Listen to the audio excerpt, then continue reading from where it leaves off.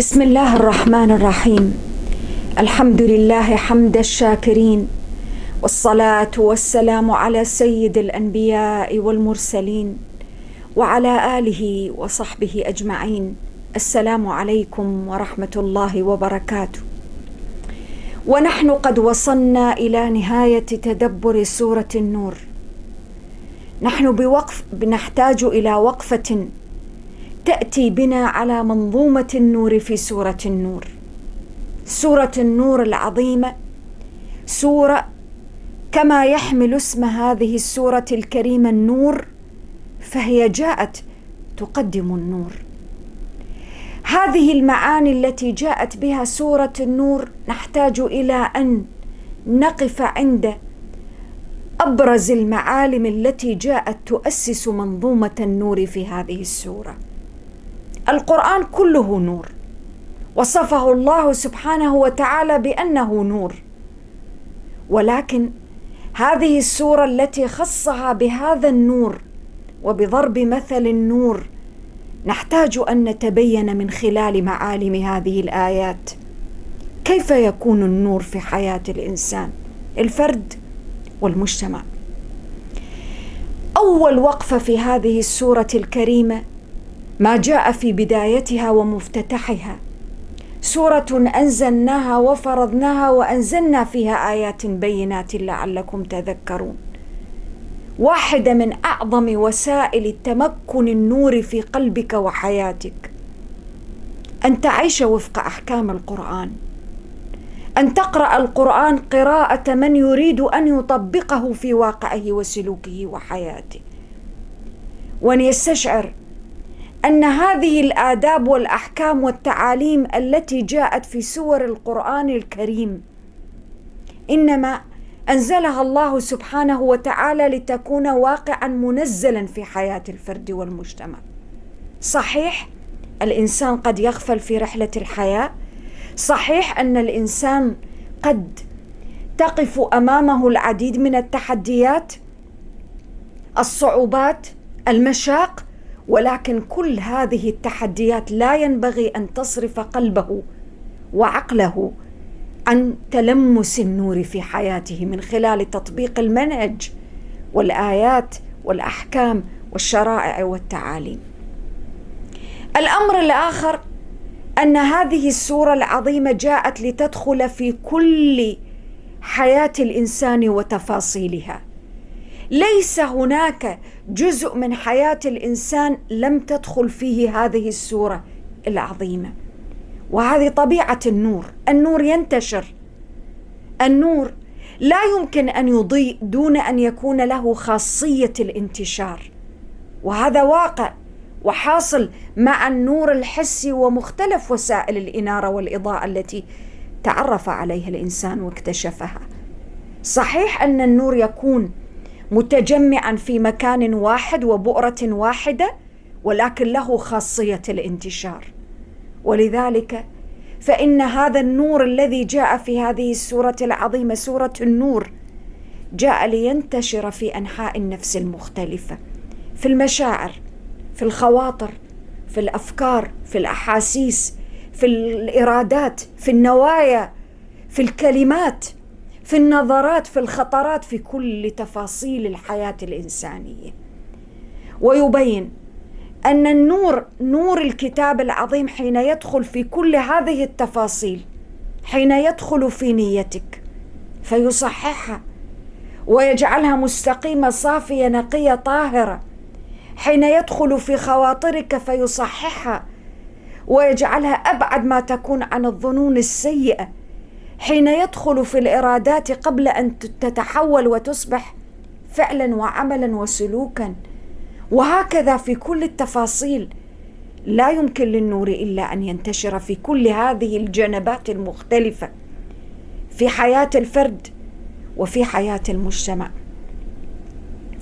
كما أن هذه السورة العظيمة جاءت لتبين أن النور حين ينتشر يحتاج إلى سلوكيات وأفعال محروسة مصنوعة على عين رقابة المؤمنين الذين يؤمنون بهذا المنهج في حياتهم وواقعهم، وأن العمل الفردي الذي قد يقوم به الإنسان في حالة ضعف كجريمة الزنا والعياذ بالله، هذه إن وصل بها الأمر إلى حد المجاهرة فشهد على هذه الجريمة 4 من الشهداء، أصبحت تهديدا وخطرا على سياج الأمن الأخلاقي في المجتمع. وحين تكون الأمور خطرا على الأمن الأخلاقي للمجتمع لا بد من التصدي لها ولا بد من وقفها، دون أن يكون للإنسان جوانب تطغى من الرأفة على هؤلاء من ارتكبوا وتجاوزوا الحدود، بحيث أن توقف جريان هذه الحدود وإيقافها.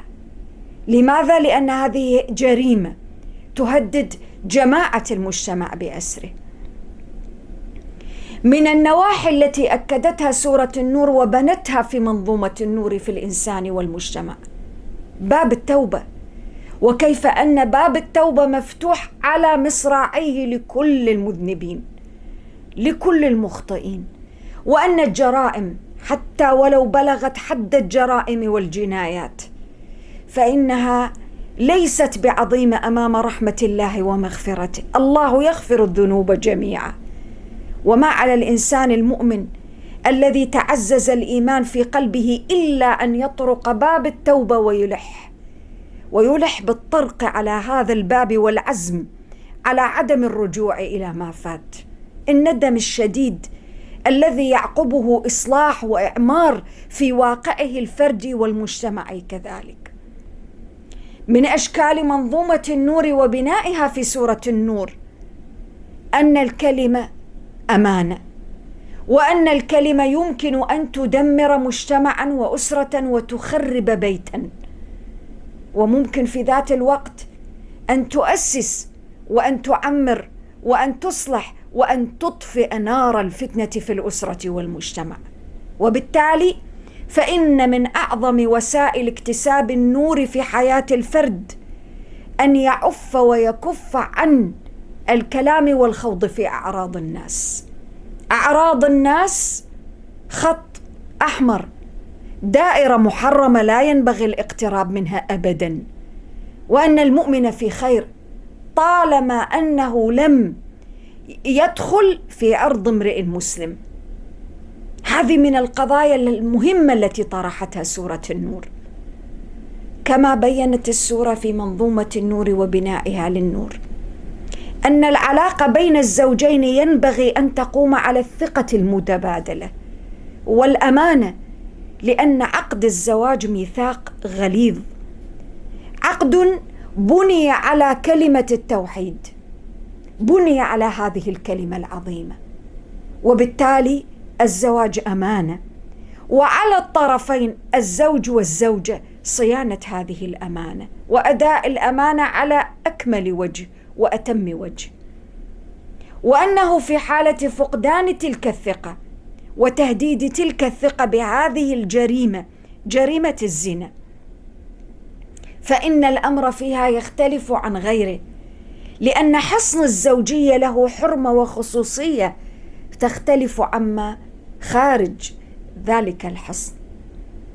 وبينت الآيات كذلك أن من أعظم وسائل النور أن الإنسان يتأكد قبل أن ينطق بالكلمة، لأن الكلمة ليست مجرد كلمة، فأنت بكلمة قد تحطم حياة إنسان في أرضه في شرفه، وبكلمة واحدة تمسكها على وفي لسانك وتدخلها مرة أخرى ولا تتلفظ بها، ورعا وخشية من الله سبحانه وتعالى عالم الغيب والشهادة، ممكن أن تصون وتحافظ على شرف أسرة وبيت من المسلمين. وما تلك البيوت المسلمة إلا لبنات في المجتمع المسلم الذي جاء القرآن ليعلم الناس كيف يحافظون على ذلك المجتمع. كذلك من منظومة النور في سورة النور أن المجتمعات لا تبنى بالحجارة والطوب، تبنى على الصدق، وتبنى على الأمانة، وتبنى على القيم والمثل العليا التي تتمثل أول ما تتمثل في قلوب المؤمنين بها، وأن الإيمان عقد وعهد بين الإنسان وخالقه عز وجل، وبموجب ذلك العهد بينه وبين الله سبحانه أعراض الناس وأموال الناس عليه حرام، لا ينبغي المساس بها تحت أي ظرف من الظروف. ومن منظومة النور كذلك وبناء تلك المنظومة أن يظن المؤمن بنفسه خيرا، وأن من جانب الظن بنفسه خيرا ألا يظن بأعراض الآخرين إلا الخير، فلا يأخذ بالتهمة ولا يأخذ الناس في أعراضهم بكلمة سمعها من هنا أو من هناك، وينبغي أن يجعل من إيمانه حارسا على أعراض المسلمين في قلبه وخواطره، وأن كل ما يمكن أن يمس تلك الأعراض فإنه في مجال تجسية الإنسان لنفسه لا تزكية النفس. ثم إن هذه السورة العظيمة وهي تبني منظومة النور أكدت هذه السورة أن من أعظم وسائل النور المعنوي في قلب الإنسان المؤمن أن يحرص أشد الحرص على تزكية نفسه، وأن عملية التزكية ليست عملية تحدث فقط بين يوم وليلة، وإنما تتطلب مجاهدة ومصابرة وطول نفس صبر عظيم يجعل الإنسان يفكر في كل علاقاته الاجتماعية والأسرية قبل أن يدخل في أي مجال من مجالاتها. ومن بناء سورة النور ومنظومة النور في هذا المجال وفي هذا السياق أن الإنسان لا يتلقى الكلمات وخاصة ما يتعلق بأعراض المسلمين بلسانه فيشيع تلك الكلمات ويبلغ تلك الكلمات ويسهم في أشد أشكال وأنواع الإشاعة لها، فإن كل أشكال الإشاعة لهذه الكلمات منطقة محظورة لا ينبغي أبدا الاقتراب منها، وتحسبونه هينا وهو عند الله عظيم، وأن كل ما يتعلق بأعراض الناس ليس بهين، ولو كان بإشارة ولو كان بهمز ولو كان بلمز، كل الأشكال التي يمكن أن تسيء إلى الأعراض. ثم إن هذه السورة وهي تبني النور في قلب الإنسان المؤمن جاءت بالعديد من النقاط التي تشكل وينبغي أن تشكل دستور في حياة المؤمن فردا أو مجتمعا. قلت ما يكون لنا أن نتكلم بهذا سبحانك، هناك العديد من المناطق في حياتك والأمور ينبغي أن تستحضر فيها هذا المعنى العظيم، هذا الدستور. ما يكون لنا أن نتكلم بهذا سبحانك، فكل ما ليس لك به علم وكل ما لا ينبغي أن تتكلم فيه لا بد أن تضع له حاجز وإطار تحت هذا المسمى. ما يكون لنا أن نتكلم بهذا سبحانك.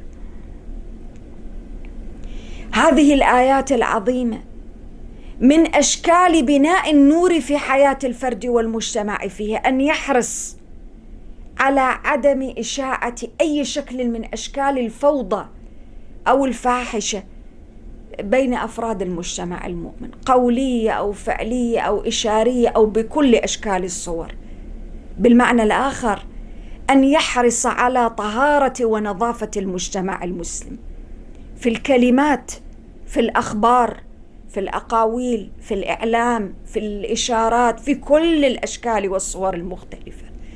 تنوعت التقنيات في حياتنا، ولكن تبقى القاعدة واحدة: أن يحرص المؤمن والمؤمنة على نظافة ونزاهة ونقاوة وطهارة المجتمع المسلم، وأن كل فرد في هذا المجتمع حتى ولو كان غريبا عنه ولا يمت له بصلة قرابة، حتى لو تعرف عليه من خلال العالم الافتراضي، ولكن عرض هذا الإنسان بالنسبة له يعني الكثير، فهو كعرضه.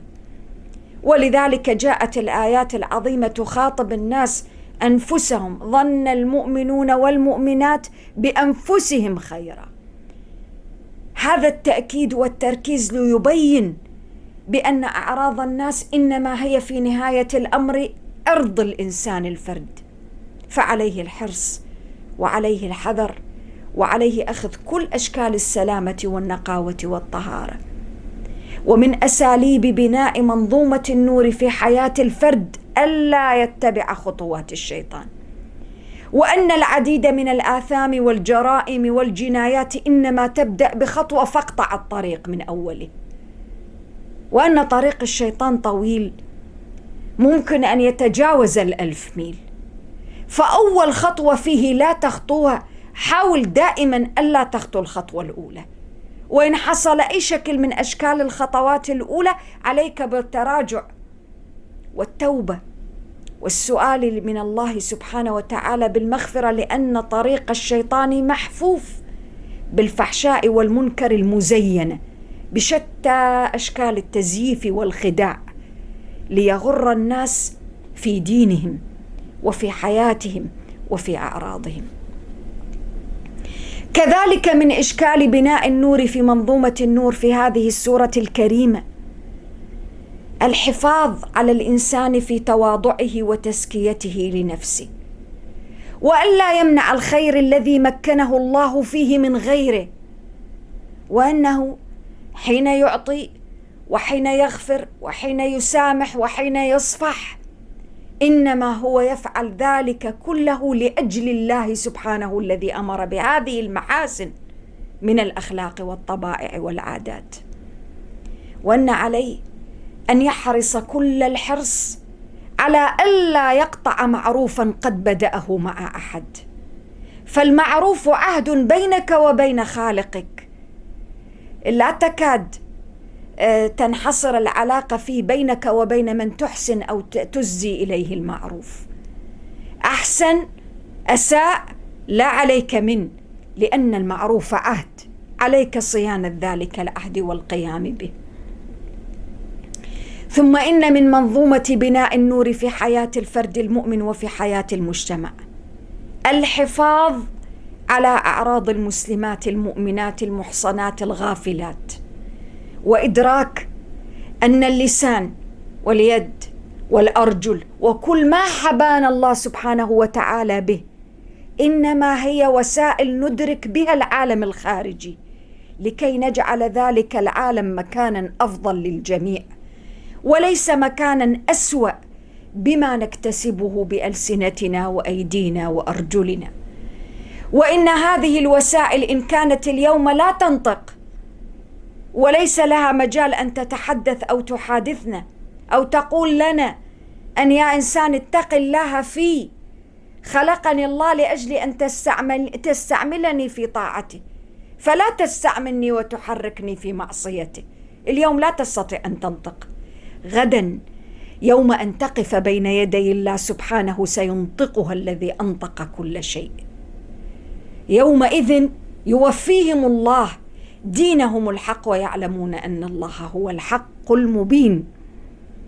ومن منظومة النور في سورة النور أن النوايا والخواطر والكلمات والأعمال إنما هي على شاكلة من يقوم بها، فتفقد الصدر وتفقد الخواطر وتفقد العقل والضمير واللسان والقلب والفعل، وانظر ماذا يفعل ويدور فيه. الخبيثات للخبيثين والخبيثون للخبيثات والطيبات للطيبين والطيبون للطيبات، فلا تضمر إلا طيبا ولا تتلفظ إلا طيبا ولا تفعل إلا طيبا، لأن كل يعمل على شاكلته. كل يعمل على شاكلته. ثم من منظومة النور في سورة النور أن من وسائل الرزق الكريم أن يكون ذلك الرزق حلالا طيبا، وليس رزقا ولا جانبا فيه تجاوز لحدود الله ولشرعه، وأن الرزق إن كان وسيلة لإشاعة الفاحشة والكذب والانحراف والفساد في المجتمع هذا ليس برزق، هذا وبال عليك وعلى أسرتك وعلى عائلتك، وشقاء لك في دنياك وفي آخرتك. فالرزق الكريم الذي يسهم في نظافة المجتمع وفي استقراره والحفاظ على أخلاقه وقيمه، هذا هو الرزق الكريم الحلال الذي ينبغي أن تحرص عليه. فتفقد مواطن ووسائل الرزق في حياتك، وإياك والرزق الخبيث والحرام. الرزق الخبيث لا ينحصر في ربا وفي الرشاوى وفي ما شابه، والرشوة وما شابه، والسرقات والاختلاس والتزوير وما شابه فحسب، أوسع من هذا بكثير.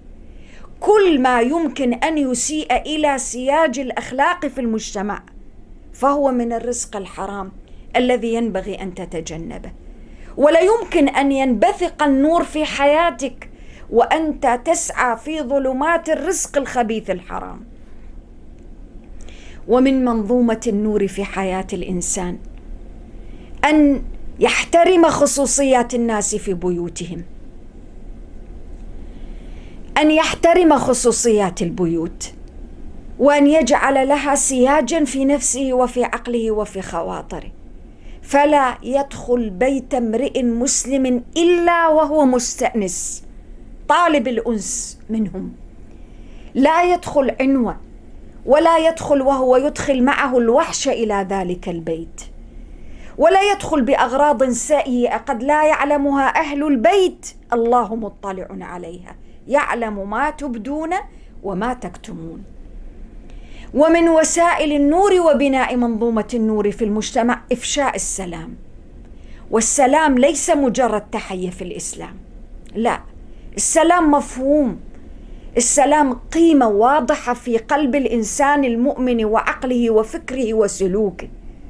أنت مطالب بإشاعة السلام في نفسك وفي بيتك وفي جيرانك وفي مؤسستك وفي مدرستك وفي إعلامك وفي كل شيء. أنت مطالب بإشاعة السلام. وأن ما نراه اليوم من ظلمات العنف وعدم السلام وانعدام السلام وقلة السلام في حياة الأفراد والمجتمعات إنما هو ناجم بطريقة أو بأخرى عن غياب السلام، السلام الذي يبنيه القرآن، السلام الداخلي والسلام الخارجي. ومن بناء منظومة النور في حياة المجتمع وفي حياة الفرد في سورة النور عملية أن لا يتتبع الإنسان عورات الآخرين. عورات الآخرين هذا خط أحمر.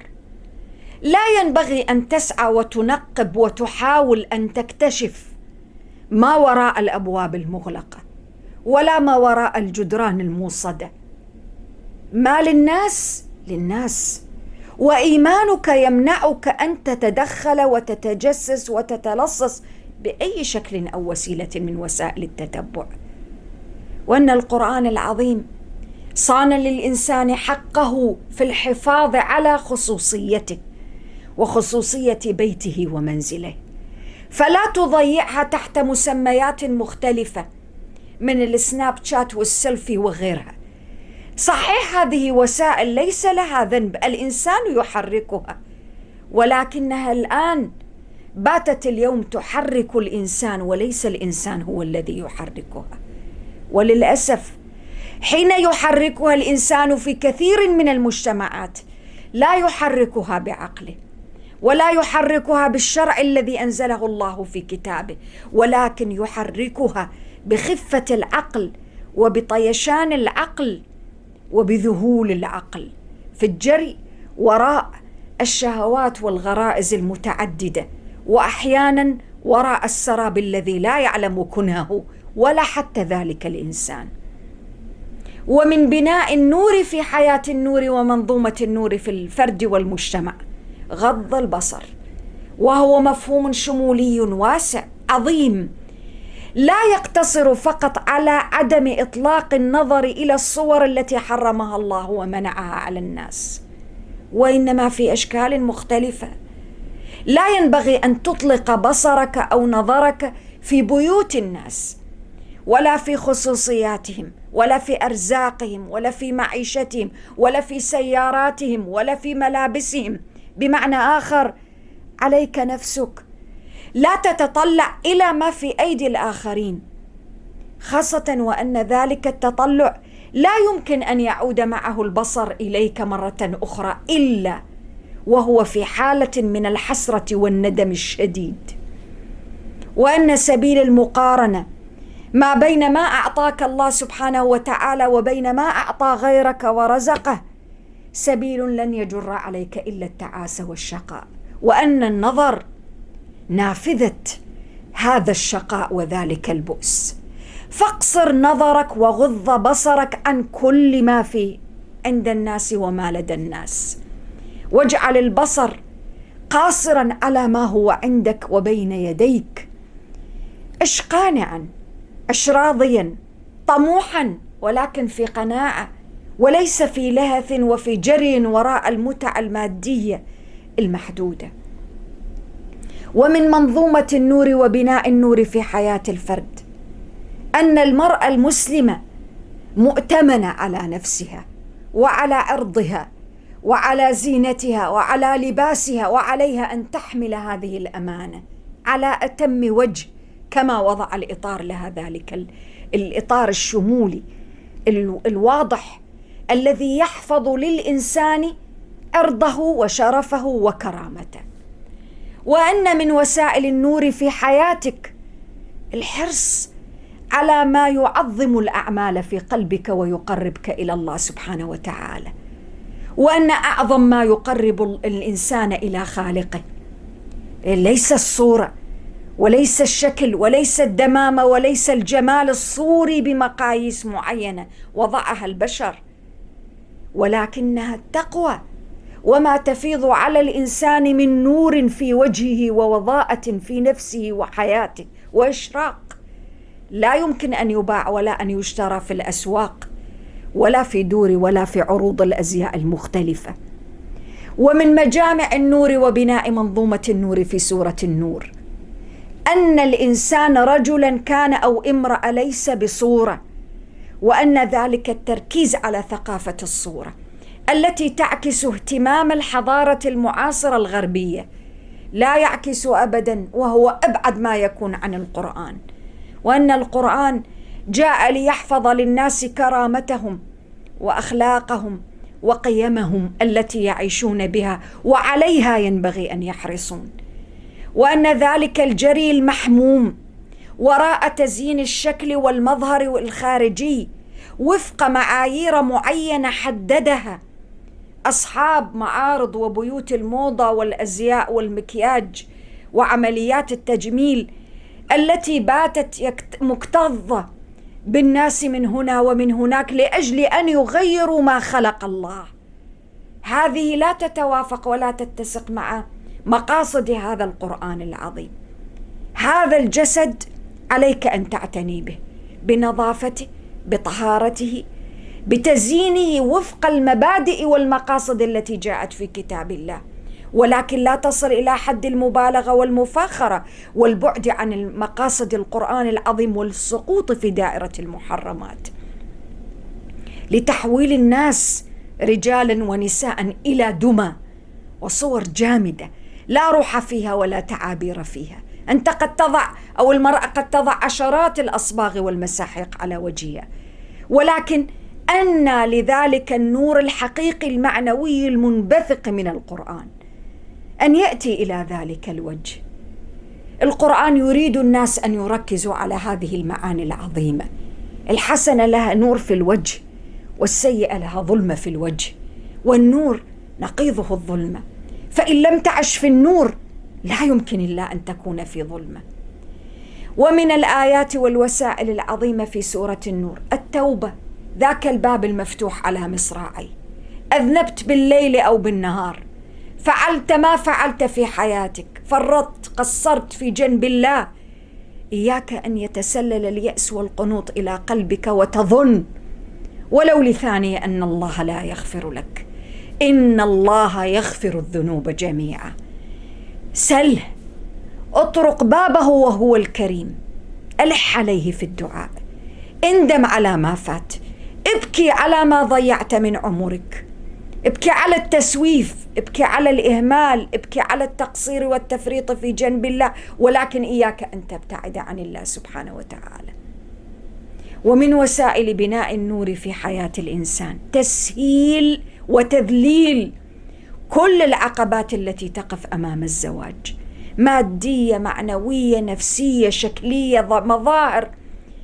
وأن من بناء النور الحقيقي في حياة الرجل والمرأة وفي حياة الأسرة والزوجين ليس البيوت الفارهة، وليست المظاهر الكاذبة الزائفة الخداعة، وإنما الحرص الشديد على تلك القيم والأخلاق وما عبر عنه القرآن بالصلاح.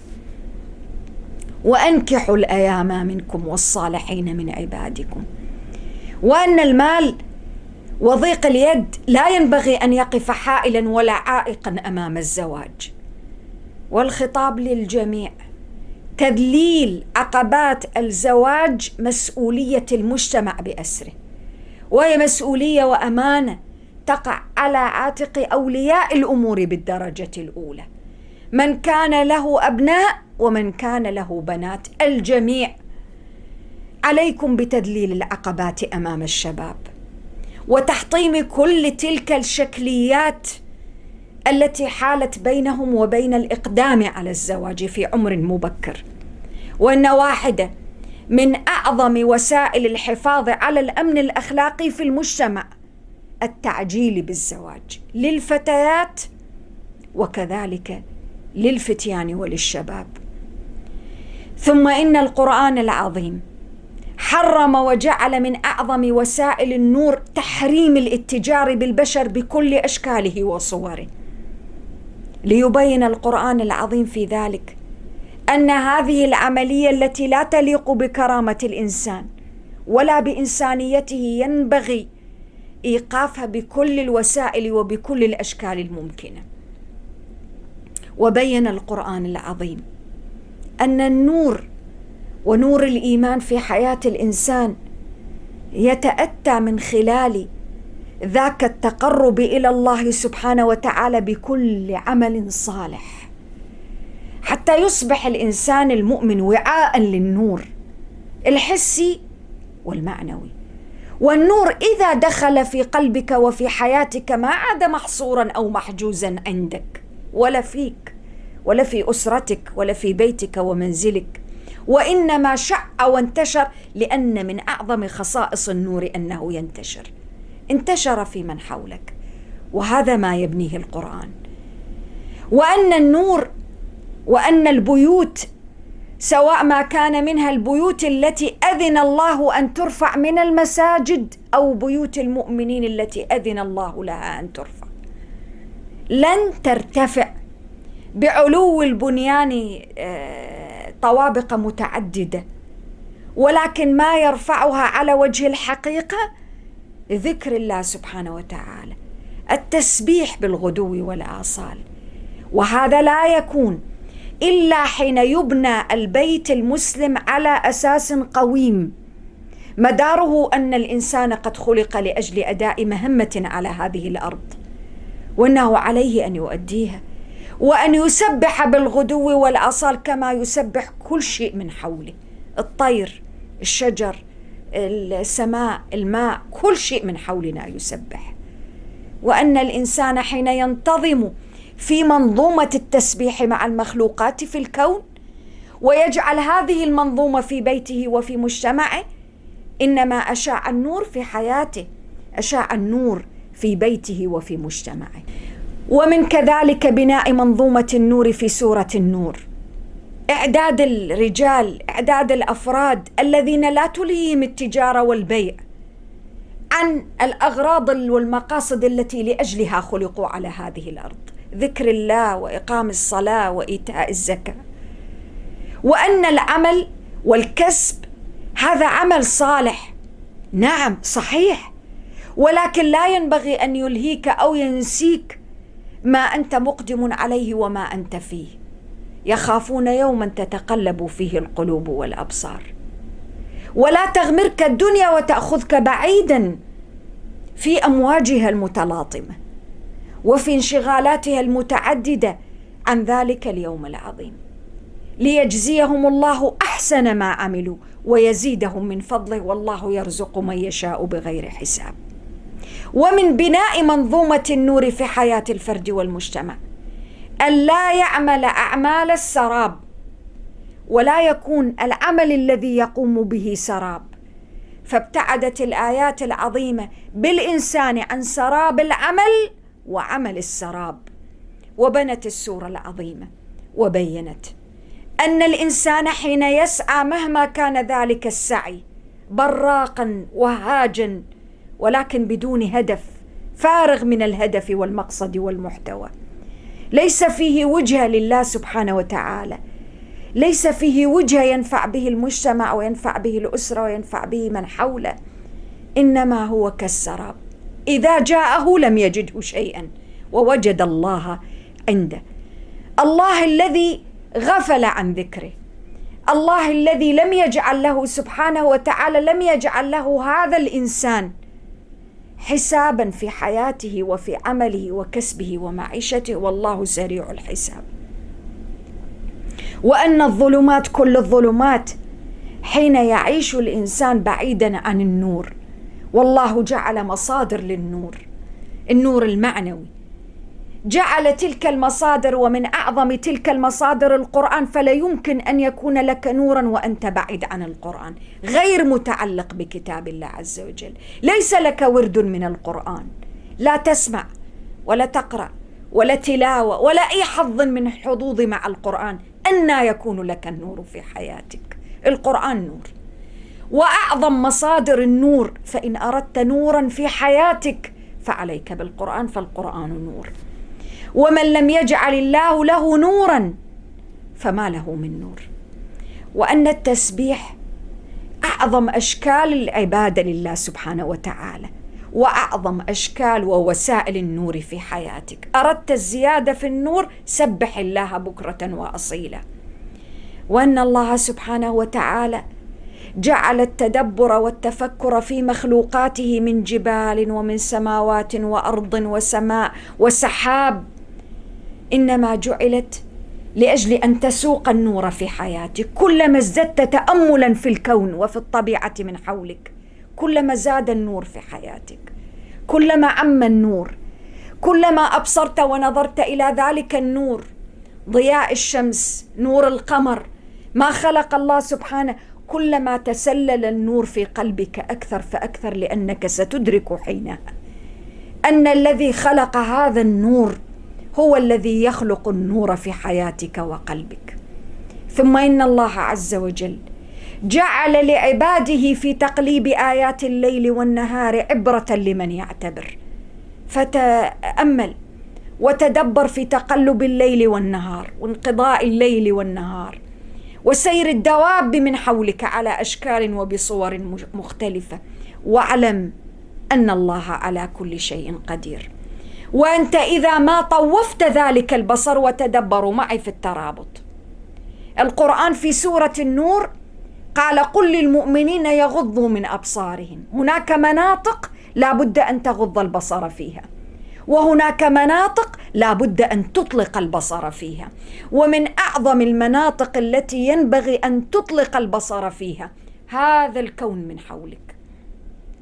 هذا الكون سيقودك ويسوقك إلى من خلق سبحانه وتعالى، إيمانا به وتصديقا بقدرته وإذعانا وخضوعا لأمره ومنهجه في واقع الحياة والمجتمع. لقد أنزلنا آيات مبينات، والله يهدي من يشاء إلى صراط مستقيم. وهذه الآيات مبثوثة في كتاب الله عز وجل وفي الكون من حولك. ثم من أعظم بناء منظومة النور في سورة النور أن تقول آمنا بالله وبالرسول وأطعنا. والمسألة ليست مجرد ادعاء أو قول، ولكنه قول يتبعه العمل والتطبيق والسلوك في الواقع. فإذا لم يتبعه العمل وتوقف عند اللسان والكلمة بات نفاقا، وما أولئك بالمؤمنين. وأن المؤمن والمؤمنة حين يدعوه الله سبحانه وتعالى في كتابه العظيم بالأوامر والنواهي والتشريعات ليحكم بينهم، لا ينبغي أن يعترض على أمره وحكمه ولا يعرض عن ذلك الأمر، وإنما يخضع في كل شيء لذلك الحق، سواء أكان الحق له أو كان الحق عليه، فالحق أحق أن يتبع. وأن من أعظم وسائل النور في حياتك أن تذعن للحق سواء كان لك أو عليك. وأن من علامات مرض القلوب أن لا تذعن للحق إلا إذا كان في صفك وفي صالحك، وأن تخضع الحق الذي هو أعلى وأعظم لأهواء نفسك التي بين جنبيك، وأن ذلك كل ذلك إنما هو من الظلم. وأن المؤمن الحقيقي ما له إلا أن يقول سمعنا وأطعنا وأولئك هم المفلحون. وأن طاعة الله سبحانه وتعالى والسير على نهجه ونهج الحبيب المصطفى صلى الله عليه وآله وسلم والخشية منه إنما هي من مفاتيح الفوز والفلاح. وأن الإيمان بالله سبحانه وتعالى لا يحتاج إلى أن تحلف وتقسم الأيمان المغلظة على أنك مؤمن. الإيمان فقط يريد منك التطبيق في السلوك وفي الواقع وفي الحياة، ولكن الطاعة المعروفة هي الطاعة القائمة فقط على الشكل والمظهر والقول، قائمة على كثرة أن تحلف بالله وتقسم بالله أنك مؤمن، وأنت لست بحاجة إلى أن تقسم. الله أعلم بإيمانك، الله أعلم بما في قلبك، ولكن عليك أن تعتني بذلك الواقع فتجعل الواقع شاهدا على إيمانك بالله سبحانه وتعالى. إذن هي الطاعة، قل أطيعوا الله وأطيعوا الرسول. وأن من أعظم أشكال بناء منظومة النور أن تعرف بما حملت، فإنما عليه ما حمل وعليكم ما حملتم وإن تطيعوه تهتدوا. النبي صلى الله عليه وآله وسلم طاعته فيها من وسائل النور العظيمة، اتباع هداه، اتباع سنة النبي صلى الله عليه وآله وسلم في الكبيرة والصغيرة، في المشرب وفي المأكل، في الحياة بكل ما يمكن أن تكون فيه، الصعب والشديد والسهل واليسير، فيما يشكل تحديا لنا في واقعنا وفيما هو يأتي من باب الأشياء اليسيرة المبسطة في حياتنا. وأنه قد حمل الأمانة على أتم وأكمل وجه وأصح وجه صلى الله عليه وسلم. وأن وعليكم ما حملتم، فانظر فيما حملت كيف تحمله. من أعظم وسائل النور في حياتنا أن نعرف كيف نحمل ما حملنا. حملنا أمانة أبت السماوات والأرض والجبال أن يحملنها وأشفقن منها، وحملها الإنسان. حملنا هذه الأمانة، فكيف حملك لهذه الأمانة؟ عليك أن تؤديها على أتم وجه. كيف تكون بالفعل، بالواقع، بالسلوك، بالكلمة، بالأمانة، بإشاعة السلام في حياتك وفي من حولك، وأن لا تكون مصدر للتفرقة بين المسلمين بأي شكل من الأشكال، أو تمزيق وحدتهم أو كسر شوكتهم. ثم إن الله سبحانه بعد هذا كله وعد هؤلاء من المؤمنين الذين عملوا الصالحات بالتمكين والاستخلاف في الأرض. والاستخلاف والتمكين في الأرض كما أنه شرف فهو أمانة، ويا لها من أمانة. هذه الأمانة العظيمة لا بد من أن يقوم بها الإنسان حق القيام ويحملها حق الحمل. وأقيموا الصلاة وآتوا الزكاة وأطيعوا الرسول لعلكم ترحمون. وأن واحدة من أعظم أسباب بناء النور والرحمة في حياتنا، والنور هو رحمة، النور هو رحمة. والإنسان حين يعيش في ظلمة حسية أو معنوية يا لها من شقاوة هذه، لا يخرج منها إلا رحمة الله سبحانه وتعالى. الصلاة والزكاة وطاعة الرسول صلى الله عليه وآله وسلم والسير على منهجه، وإدراك أن الأمر يحتاج إلى مصابرة ومجاهدة نفس، وأن هذه الدقائق والتفاصيل في حياتنا إنما هي التي تولد النور في جوانب النفس، في جنبات النفس في الحياة. وأن وعد الله سبحانه وتعالى أن يبدل من بعد الخوف أمن، ولكن لمن؟ لأولئك الذين آمنوا، والتلازم واضح بين الأمن والإيمان. كلما زاد الإيمان في قلبك ازددت أمنا وطمأنينة في حياتك وسلوكك، وانعكس ذلك الأمن على واقعك ومجتمعك. تريد أمنا، تريد سلاما، تريد نورا، عليك بأسباب النور ووسائله. وتدبروا سورة النور، ذكرت النور وذكرت السلام، سلموا على أهلها، وذكرت الأمان، ولا يبدلنهم من بعد خوفهم أمنا. كل ما يبحث عنه الناس في أي مجتمع، كلما عز طلبه في مجتمعاتنا، موجود في هذه السورة الكريمة. ثم إنه كذلك من وسائل النور أن تسير وفق وتؤدب أبناءك وأسرتك على آداب الاستئذان، فلا يقع البصر إلا على ما يليق به أن يقع عليه، يتخير لبصره فيما ينظر، وأن هذا البصر الذي هو نور هو البصر. الإنسان كيف يرى بحاسة الإبصار التي هي العين؟ لابد من نور، النور يسقط على الأشياء وتنظر العدسة وتلتقط وإلى آخره. هذا التفسير يعني بأنك أنت تحتاج إلى زيادة مساحة النور في عينيك، وهذا يأتي من أي شيء؟ أن تتخير لبصرك ماذا تنظر، تخير في بصرك وتخير لبصرك، ولا تطلق بصرك في كل مكان وفي كل ناحية، وإنما اجعل بصرك محدودا في المساحات التي سمح القرآن لك أن تتحرك فيها، وما عدا ذلك لا ينبغي لك أن تنظر إليه. ثم إنك كلما سرت على ذلك النهج في حياتك أورثك الله نورا في بصرك وقلبك وبصيرتك، ترى به الأشياء على حقيقتها، لا تتزيف الأمور ولا تغتر بالمظاهر بدون خداع النظر، وتعيش بعيدا عن إشكالية الخداع في النظر. ثم إن القرآن جعل من أعظم أسباب ووسائل النور في حياة الفرد والمجتمع طلب العفة، وليستعفف وأن يستعففن. وطلب العفة في القرآن جاء غير محصور فقط في جوانب الزواج، جاء العفة في المال، العفة في الأكل، فلا تأكل إلا طيبا، ولا تطعم أهلك إلا من الحلال الطيب، هذه من العفة في المال، والعفة في المظهر، والعفة في الملبس، وأن يستعففن خير لهن. وطلب من أولئك الذين لا يجدون نكاحا، وقال لهم وليستعفف الذين لا يجدون نكاحا. وطلب من أولئك النساء، من النساء اللواتي لا يرجون نكاحا، قال وأن يستعففن خير لهن، وأن يستعففن خير لهن. إذن هي العفة ولا شيء غير العفة.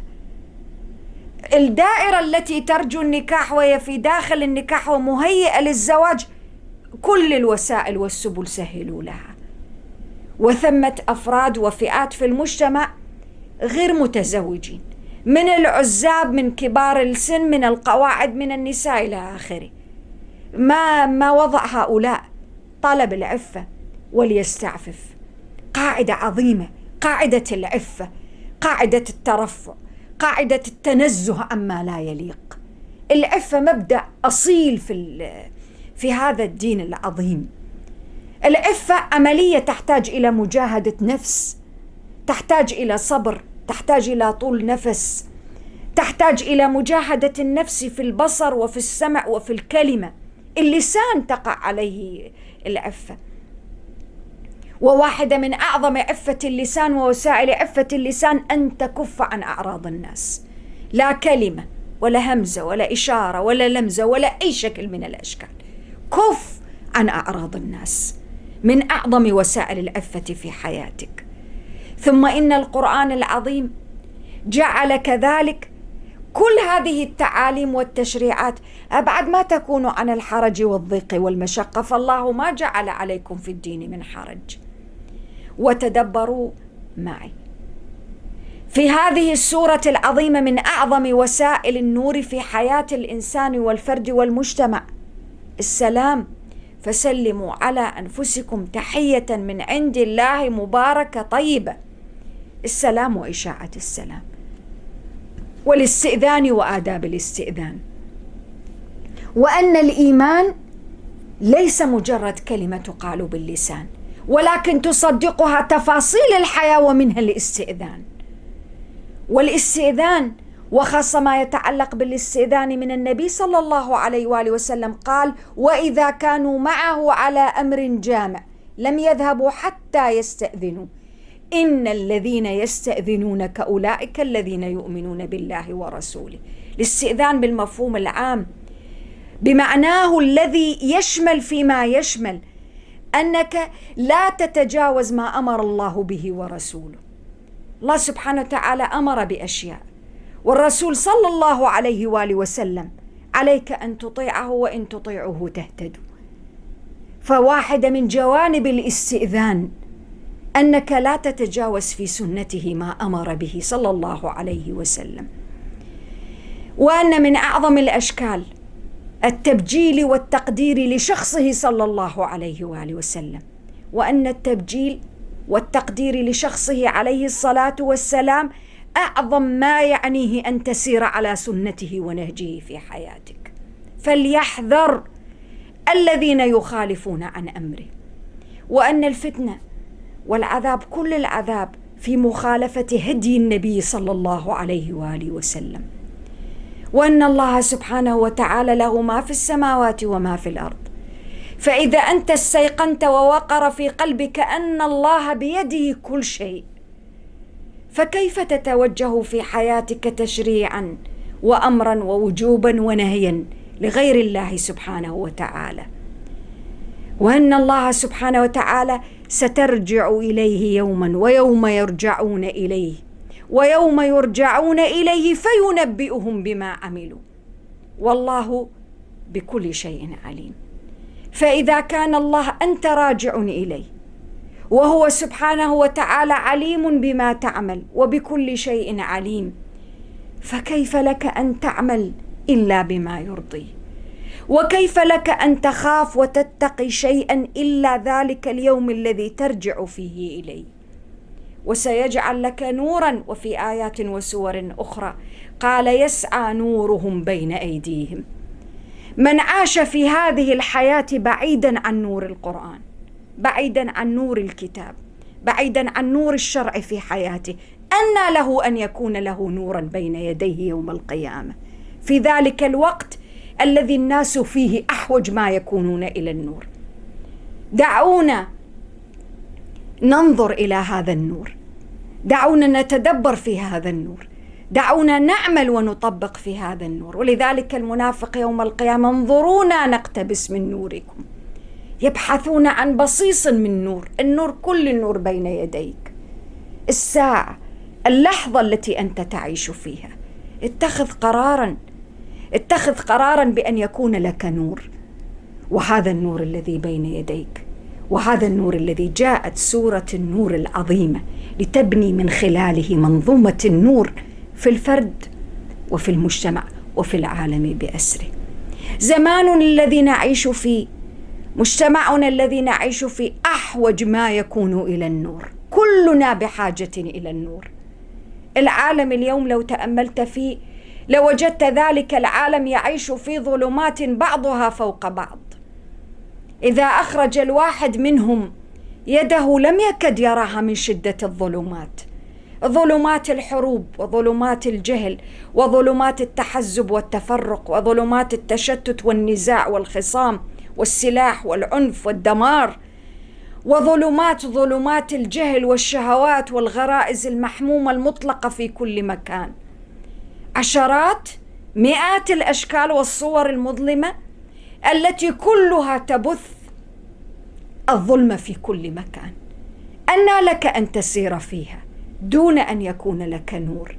اجعل لك نورا من الكتاب، فإذا ما تكرس وتعزز ذلك النور في قلبك وفي حياتك، انطلقت أنت وأصبحت نورا من خلال تطبيقك لهذه التعاليم والأوامر وما جاء في كتاب الله عز وجل، تحمل النور، نور القرآن ونور الكتاب، تطبيقا في واقعك لكل من يعانون من الظلمة والوحشة.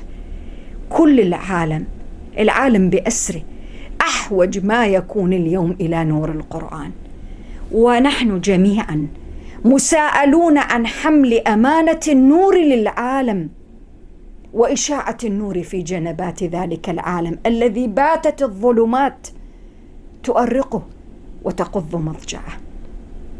الكل ينتظر ويتلهف لنور القرآن، ولكن نور القرآن لا يأتي فقط من خلال التلاوة وإن كانت عظيمة، ولا من خلال الحفظ وإن كان عظيما، ولكن أعظم ما يكون النور حين تشع نور التعاليم والتشريعات والأوامر الربانية القرآنية في حياة الناس، ويشع ذلك النور لينتشر في كل مكان، حاملا نور الإيمان ونور الأوامر الربانية القرآنية للعالم، ولمبددا لكل تلك الظلمات التي يعاني منها العالم بأسره. نسأل الله سبحانه وتعالى أن ينير عقولنا وقلوبنا وبصائرنا بنور كتابه العظيم. نلقاكم على خير ونور. السلام عليكم ورحمة الله وبركاته.